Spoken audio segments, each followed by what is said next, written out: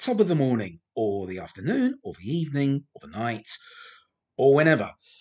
To you, this is Jon Pertwee. Thanks for joining me again, Perpetual Outsider. You're listening to episode 2 of the Time Monster podcast. So without further ado, let's crack on with it in 5, 4, 3, 2, 1. Here we go. And it's started on time for once. So, story so far. Master is attempting to summon Kronos. The Doctor is trying to get there in a super fast Bessie, but has not managed to reach there yet.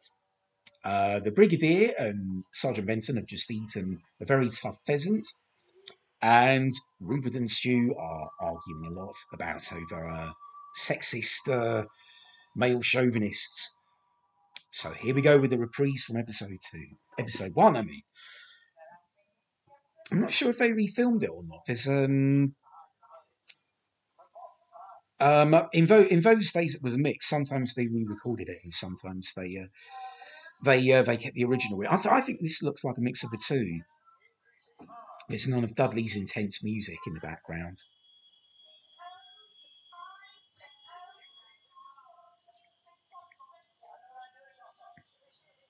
Yeah, like I said in the last commentary, I don't know why the Brigadier and Benson haven't actually twigged that it's the Master. I mean, he's the same height, the same build, the same voice. Why do they just go around and just whip the Master's protective hood off? You know, that's blatantly the Master. Why didn't you know that? Unit boys, have a word with yourselves. And Stuart not too well here. He's about to be aged drastically by the energy surge, which is actually one of the saving graces of the story. Actually, it's quite an interesting idea. It's a shame that they don't actually run with it and have an old Stuart for the rest of the story. But I suppose the makeup probably would be a bit too much of a. A, it would be too time consuming, and B, it'd probably be too uncomfortable for the actual Ian Collier. Good thing that the Doctor didn't see the Master there. Sound effects from, I think, sounds a little bit like the sound effects from the War Games, which I suppose is they kind of had the stop tape for time slowing down. Apologies if you heard the doorbell there. That was the postman making a quick cameo, so I'm just picking up where I left off. So the Doctor's reached there in the nick of time. Well, has he reached there in the nick of time? He's obviously too late to save Stuart, who is now a wizened old man. It's good makeup, actually. It's one thing they do very well in Doctor Who is when people get old, like whenever a character ages to death, like they do in City of Death or State of Decay or Time Lash, everybody's favourite.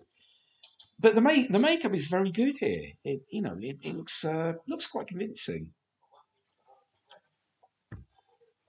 And that's one thing I do get a bit miffed about in modern Doctor Who is that they don't have characters aging to death. I don't think we've had a character who's aged to death. We have a Doctor who was aged to a wizened old man in Sound of Drums two-parter, but it's and that looked quite good. But nobody's actually sort of done a Kerensky or a Tekka.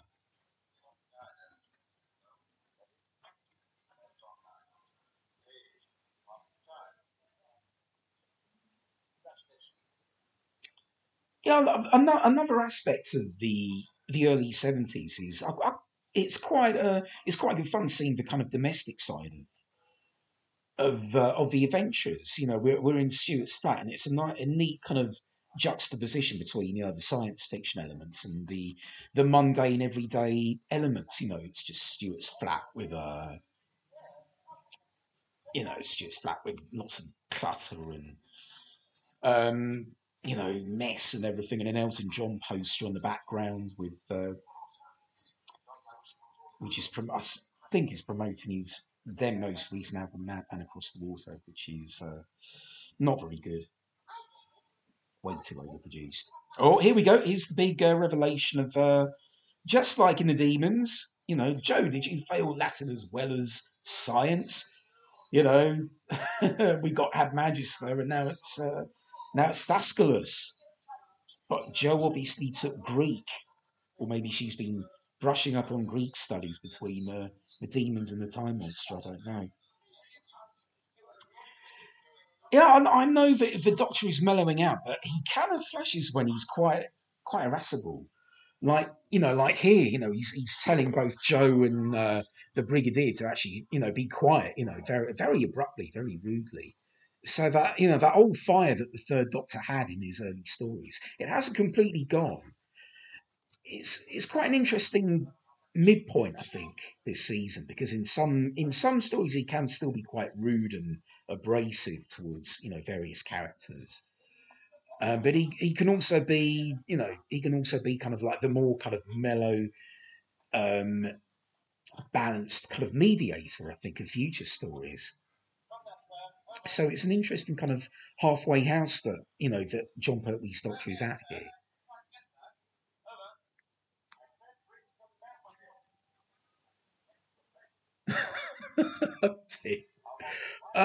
Yes, let's talk a little bit about the similes in the Time Monster. Yes, the Brigadier said that he feels as naked as a baby in its bath. Well, he should try being Benson a little bit later in the story. Yes, some of the similes don't really work. I think, like I think at one point Benson says the Master is in the suit without a ladle, which is a little bit. Yeah, it's very groovy, flowery 1970s dialogue, which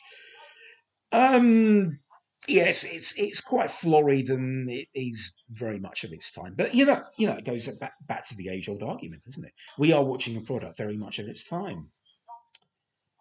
But it's good to see the Brigadier clawing back a little bit of authority in this. He's telling the pompous cook where to go. The cook is coming out with all these pompous threats and idle threats actually. So it's good to see the Brigadier standing up to him and ordering him off the premises and instructing him not to say a word to anyone.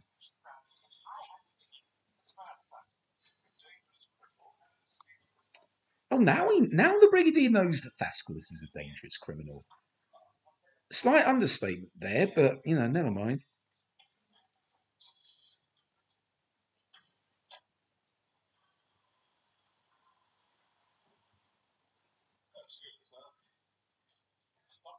Yes, we're kind of moving away from the earlier style of Jon Pertwee era Doctor Who in this season. There's less emphasis on the kind of the gritty realism, which was a hallmark of Jon Pertwee's first season. You have very kind of gritty, down to earth stories like Inferno, the Silurians. Here it's a little bit more kind of fantastical. It's not so much on gritty everyday threats, like sort of a plague in London or the world blowing up, and it's a little bit more light-hearted as well. And we kind of saw the transition period in the previous season with stories like The Mind of Evil, which still kind of retained a little bit of that season 7 grit, but it was moving towards a lighter, fantastical approach, which is what we're seeing here. I think the Time Monster sums it up quite well. It's quite a jump, and maybe fans of season 7 might not like this quite as much, but at the end of the day, Doctor Who it's supposed to be fun. That's its core kind of message. Don't take itself too seriously and just have fun with it. And like I said in the last episode, if nothing else, Time Monster is a lot of fun.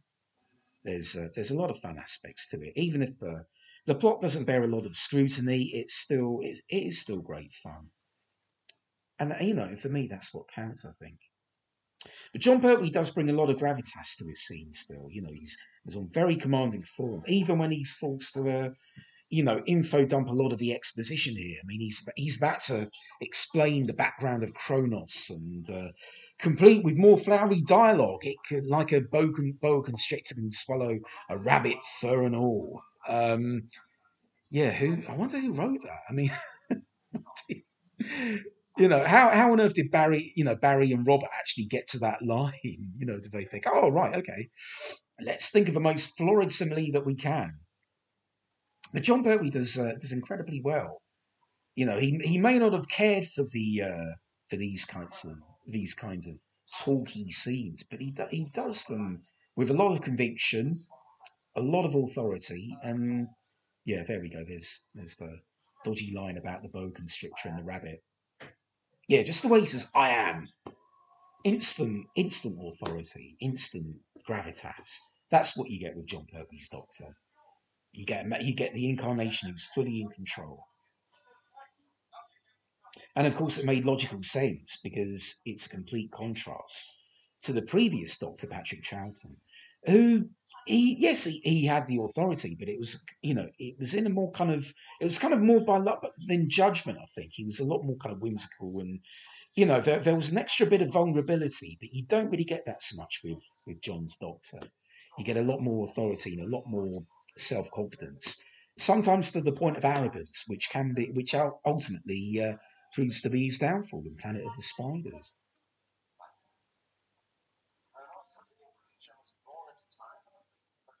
Yeah, it's some fascinating concepts. I remember reading the book.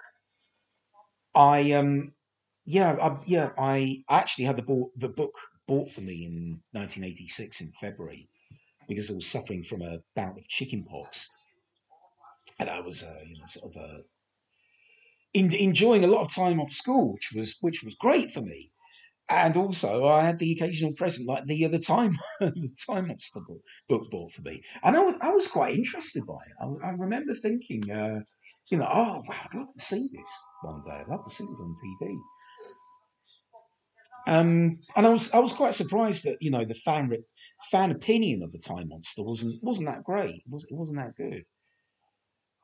Nowadays, I can see where some of the fans are coming from, but yeah, to an 11-year-old in early 1986, this was it was a really fascinating story, and it gripped me. Master doing his hypnotism again.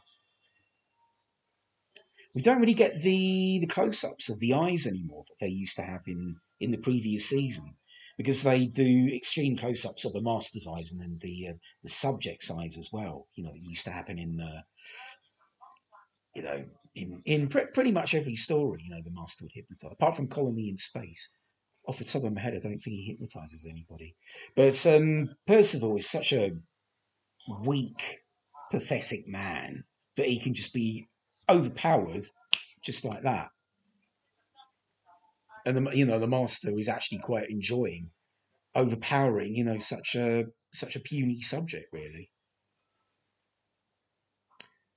Yeah, you get quite a few of those kind of rather pathetic authority figures in this season, especially with the Sea Devils, because you get Trenchard. I mean, he's overpowered just by the sheer power of the Master's persuasion, rather than hypnotism. It's all about all these promises of power, and helping his country, and he's very much playing under patriotism with Trenchard in Sea Devils, and you've also got Walker in that story, and he's extremely pathetic. But yeah, I mean, Percival is also an ignorant dolt as well as an agorant nonsense man, because he can't get the old E equals MC squared, equals MC cubed. I've just talked over that bit, which they do a lot in this story, which is where they kind of they come up with a phrase, and then in the next scene they say exactly the same thing, which I've always found a little bit contrived. He just said logically it just shouldn't happen. The master just said that. Then the doctor says the exact same thing, which is a little bit hokey, I think. And they do it in the Green Death as well. I think somebody says they're all over the place, and then the rig, and then somebody else says they're all over the place, and it's just a little bit, a little bit contrived. Sergeant Benson attempting the world's strongest man and failing.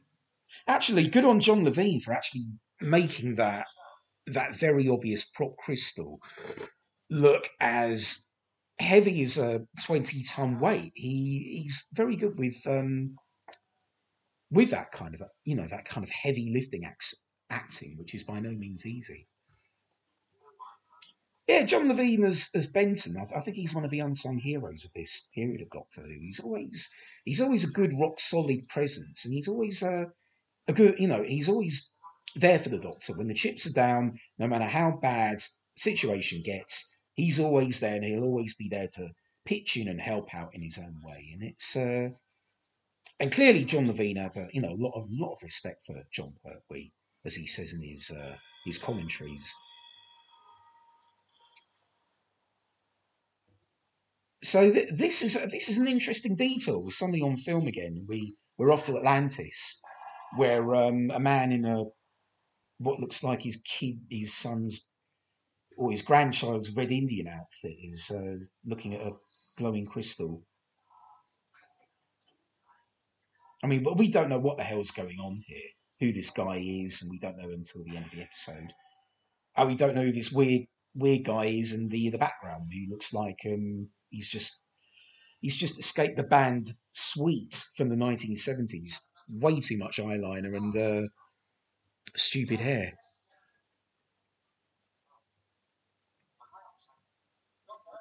Oh, those old-fashioned phones. See that. If these days they just, characters just whip out a mobile phone or, Bluetooth or whatever they call it. But you've got, the good old days of actually speaking on the phone. This is a good scene coming up, actually. It gives the character of Stuart a little bit more depth because he suddenly realizes that he's an old man, and it's quite it's quite a nasty kind of concept. You know this horrible realization that you've aged by about 60 years in about as many seconds. And Ian Collier, he plays it brilliantly. Actually, he nicely underplays it. This kind of growing horror. And he's a good actor, actually. He's very good as Omega in Arc of Infinity because he come back to play that. Well, there he is. Yeah, he's suddenly no. These days, we probably really overegg that scene with tears and pompous choirs going in the background. But mercifully, they underplay it, and I think it's the right choice. But yes, Ian Collier would he come back to play in Omega in Arc of Infinity and play it superbly. He was also in. I've got a feeling he was in Rent-A-Ghost. I think. Don't quote me on that though. Yeah, there's an interesting mix of actors in this. Like Wanda Moore, I think is also good as this. I don't really think there's that many bad performances in this. I think the guy playing Hippias is not great, but we'll come back to that in I think in episode 5 is when he appears. I think there's a brief cameo in episode 3, but he's not that great. But the other performances are generally not too bad at all. I don't think it's a story where you could criticise the acting, the support acting. And Ian Collier does the old man acting very well. This kind of quiet sort of he's appalled, isn't he, at the prospect of having to live the rest of his days as an old man. And it's also refreshing that the Doctor, he doesn't have the answers at this point. He doesn't get out the sonic screwdriver and just, wave it at Stuart. Says, right, okay, I'm going to make you young again. Right, just, shallomy gallamy soup. Sonic screwdriver, bingo, I've reversed the polarity. He doesn't do that. He's actually out of ideas for once. And it's quite a refreshing tack to take, I think. And here we have Percival trying to fool Benton, and he's not easily fooled by this dupe. But then, would you be fooled by Percival? I mean, God, he's about as convincing as Nesca in Planet of the Spiders, for crying out loud. Never seen a more inept performance. Uh, yeah, I'm not sure whether that line is an ad lib or whether it was in the script. I don't know, but it's a good one anyway.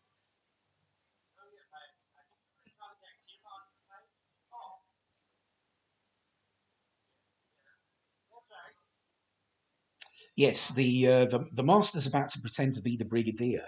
Now, quite where Time Loss can get this talent from, I don't know, but maybe he's just a very good mimic because he gets it spot on. I mean, it's the sort of thing that you know impersonators like, oh god, off the top of my head, the Brother Lees back in the days, or the Rockin' Berries, or God, what other impersonators are there? Off the top of my head, my mind has gone a blank.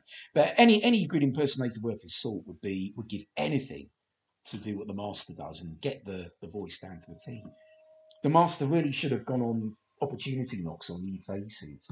You know, a TV career would have beckoned before him rather than always, destroying the universe arc. Yeah, he could have done so much, with entertaining the crowds, with mimicking every Doctor Who character. But of course, Benton is not fooled. And we're coming up to the scene which John Levine explains in the commentary that he wasn't too impressed with the director Paul Bernard because he actually does the stunt himself and he actually went up, he actually climbed the window. Um, but Paul Bernard, for whatever reason, I'm going all Sean Connery again. Paul Bernard shot the scene in a close up, so you don't get any idea that John Levine has done this quite dangerous stunt, which actually does look quite dangerous. I mean, if that was me, I'd be screaming and wailing blue murder because I hate heights. So you don't get any idea about that. I mean, for all we know, John Levine could have just got in through a ground floor window. So it's not surprised that he wasn't too enchanted with Paul Bernard's choice on that occasion. Yeah, but John Levine does the solo commentary for the DVD, and I know he's had a little bit of stick for his interesting take on commentaries. But I've got to tell you, I've done a couple. I've done quite a few of these commentaries now. I think I've done about 9 or 10, and I can tell you, it is not easy keeping the conversation going. You've got to constantly think on your feet of things to say and things to talk about. And I am in awe of anybody that can do that.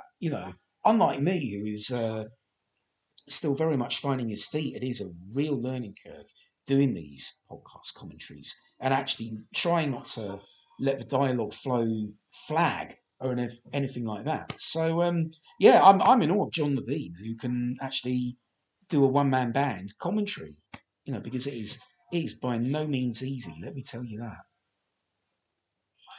Maybe one day I might master it, who knows? I don't know. Oh, this is the suit without a label line. That's yeah, not much help. But yes, this was I think this was the last commentary to be recorded with Barry Letts. It was a couple of months before he very sadly passed away. And although he does sound quite ill on the commentary, he's still nevertheless got his humour and his knowledge and his wit still very much about him. But I think it could have done with a little bit more input from the regulars. There's no Katie Manning, there's no Richard Franklin on this. Yeah, I think if it was recorded in 2009, yeah, Nicholas Courtney I suppose would have still been around, but maybe he was just unavailable. But it's a shame that they didn't get some of the regulars in the commentary, so it's a little bit. And the yeah, I think there's a fan commentary in episode 3. I think they get some fans in to commentate. So, but maybe they might add a few new commentaries for the Blu-ray. I don't know. It'd be great if they could get Casey Manning on there. Yeah, I'm talking over. Yeah, Crassus, I think he's called, who's shouting and vanishing in a blaze of lightning. And another very strange cliffhanger ending, but Look at Percival's face here. he's got his mouth open like a little baby. He's like, at the sudden appearance of Crassies and the very unusual fade in. They don't really fade in the titles that much. But doing the Robots of Death, I know that for the cliffhangers. They do that for parts 1 and 3. And I know they fade in slowly on the end of a Green Death when the Doctor's driving off into the sunset. But yeah, it's an unusual choice and a completely geeky one. On which note, this is the end of a podcast for the Time Monster episode 2. Thank you for looking in. Apologies about the postman making a cameo doorbell sound. He just wanted to be in on the action, but never mind. Hopefully we'll get a postman-free episode next time. But in the meantime, goodbye for now. Thanks for listening.